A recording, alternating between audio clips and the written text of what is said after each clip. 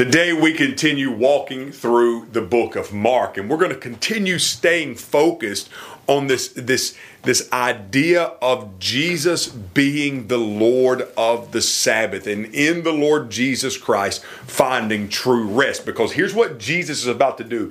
Jesus is going to confront the religiosity and the traditions of man in just one short little story that we find here in Mark chapter 3.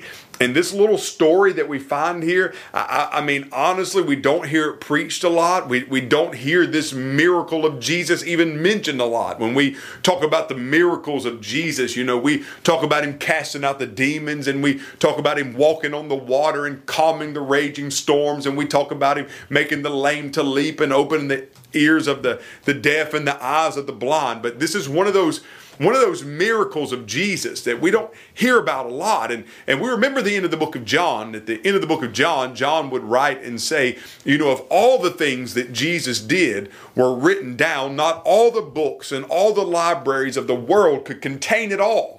So there's a lot of things that Jesus did that we have no record of. But what we need to know in order for us to be saved is placed in this word. And so it's important for us to see stories even like this, even though we don't hear them mentioned a lot. So this is a really interesting story. It comes on the heels of Jesus' disciples plucking the heads of grain off in a grain field on a Sabbath day.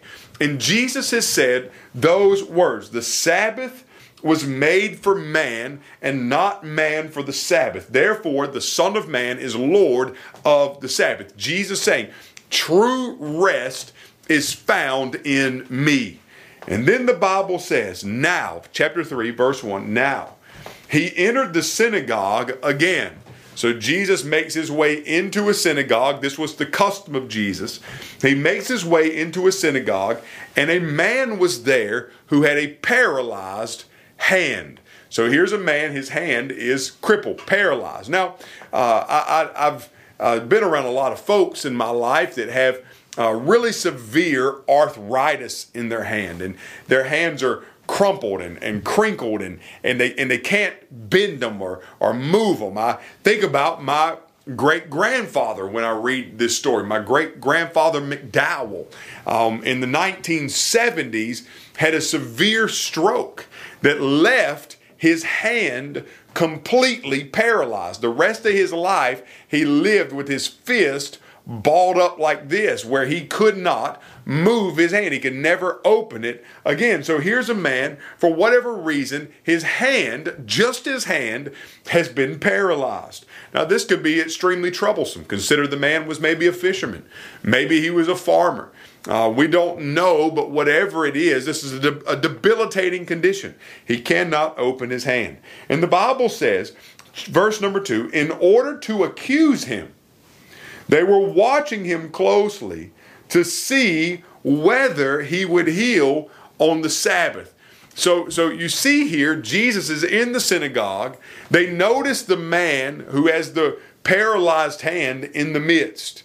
And they know there's a good chance that Jesus may actually heal this man if prompted to do so.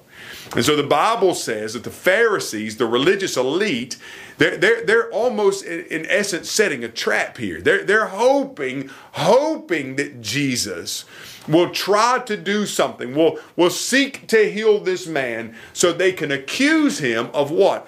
Doing work on the Sabbath. Consider, friends, that they had gotten so wrapped up in their traditions, their oral laws, and these things that they considered the healing of a man, which is a good, merciful, compassionate thing.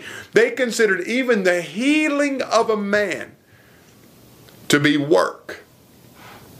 And so the Bible says they're seeking a reason to accuse Jesus. And the Bible says, verse 3, Jesus told the man with the paralyzed hand, stand before us.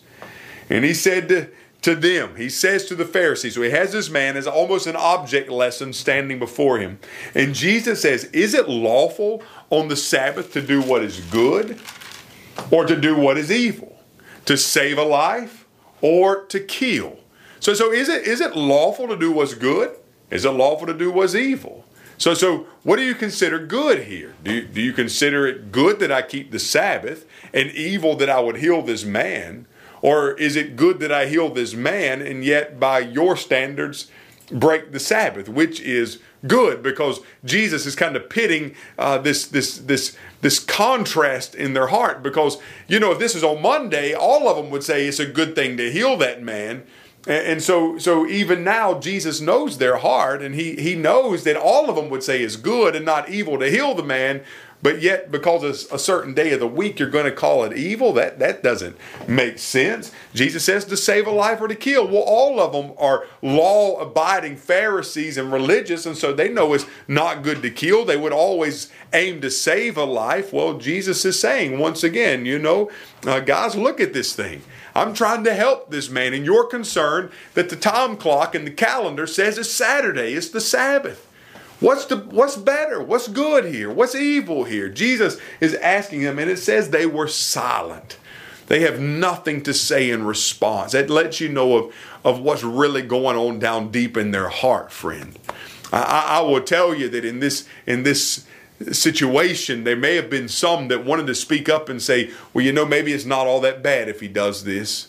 But because they feared others, or maybe there were some that were just indignant and they didn't want to say anything because they thought that maybe the others thought it would have been a good thing. And so there was silence in the room. And the Bible says Jesus, after looking around at them with anger and sorrow at the hardness of their hearts. So Jesus looks around them, and the Bible says he grows angry. This is a righteous indignation. This is not a sinful anger. This is coming from the heart of God. The heart of the Son of Man is in righteous anger and sorrow, grief that Jesus, over the hardness of their heart, that they can't see that it's better to be merciful than to follow this burdensome command of not healing a man on the Sabbath. Jesus sees the hardness of their heart, and he's angered and he's in sorrow, and he says to the man, stretch out your hand. So Jesus, in this moment, he says, guys, you missed it. You missed it. You're missing it. See what's in front of you. Understand the heart of God. Understand the heart of the law. Understand the heart of the word. Understand the heart of the mission of the Messiah to come and to seek and to save that which was lost. Stretch out your hand. And the Bible says that immediately the man's hand was restored. So he begins to flex it. And everybody, I'm sure, is in awe and astonishment at what Jesus has done, except for the Pharisees. The Bible says they immediately went out and they started plotting with the Herodians, those who had sworn allegiance to King Herod. They start plotting with the Herodians against him, how they might destroy him. Consider that, friends. What sets them over the edge and puts it in their heart that they might destroy Jesus? The fact that he healed a man with a paralyzed hand on a Sabbath day. Isn't that wild? Isn't that crazy? May we never get so consumed in religion, in tradition, that we forget mercy, compassion, and love. That's the heart of Jesus. That's the heart of God. He desires mercy and not sacrifice. May God bless you. Have a good afternoon, and I will join you tomorrow on New Horizons.